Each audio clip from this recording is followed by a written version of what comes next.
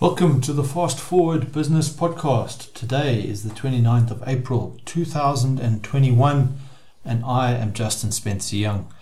The subject of today's podcast is titled, What is Wealth?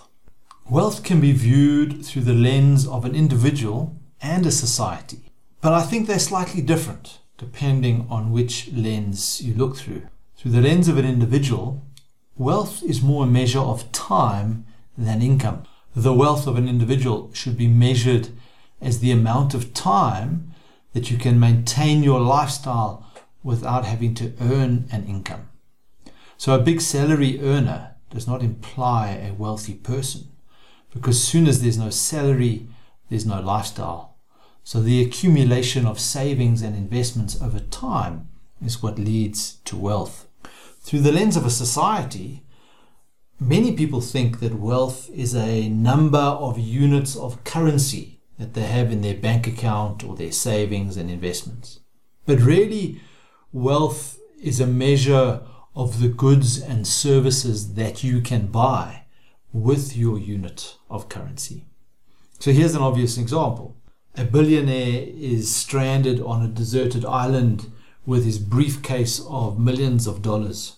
But his money can buy nothing on that island because there are no goods and services. So therefore his currency has no value if there are no functional goods and services that can be bought with that money. The functional benefit from goods and services is the wealth, not the currency unit. While we're often fixated on our own individual wealth, individual wealth is in fact meaningless without a community that produces things that we ourselves cannot. Wealth should be measured based on the productive efficiency of a community or society or country.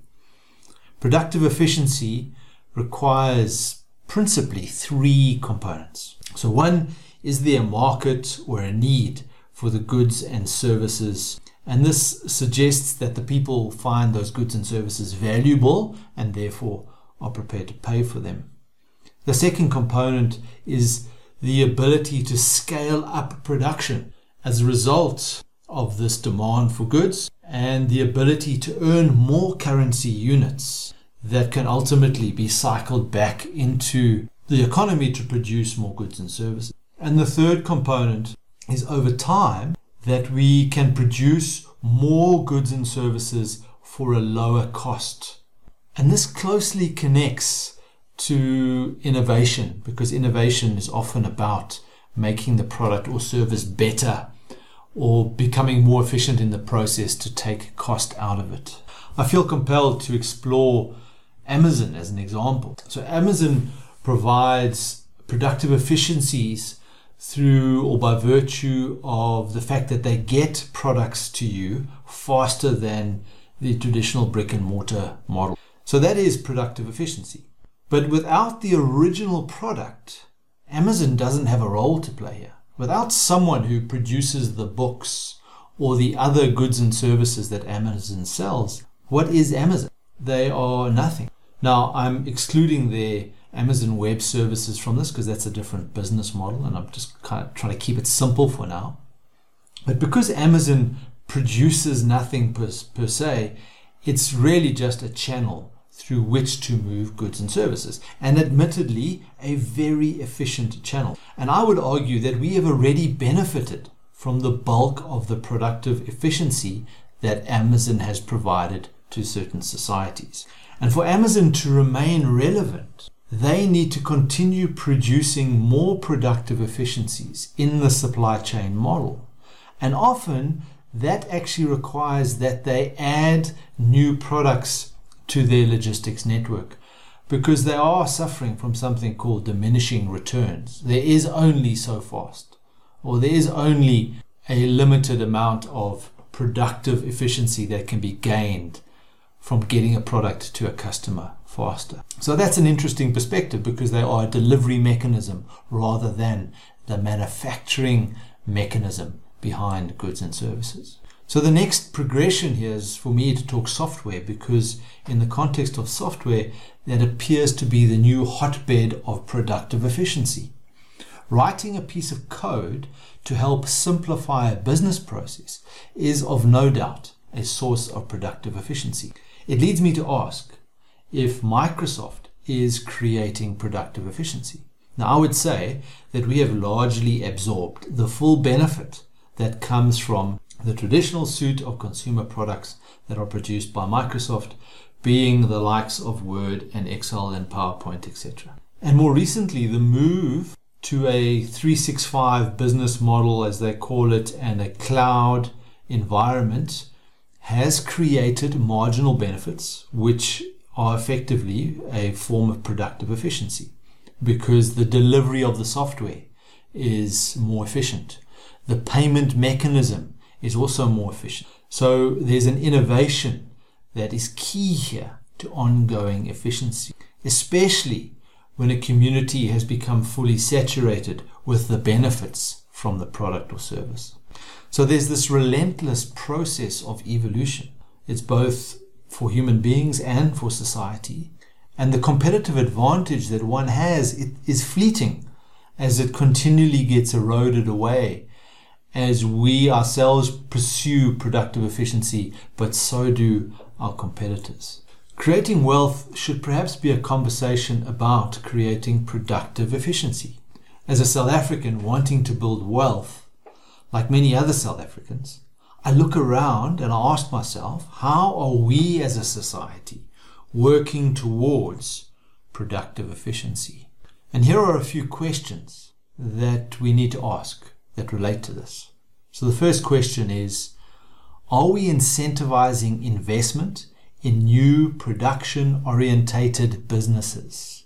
Production-orientated is important because it's not necessarily service-orientated or the recycling of existing products. It is new products produced on our own shores.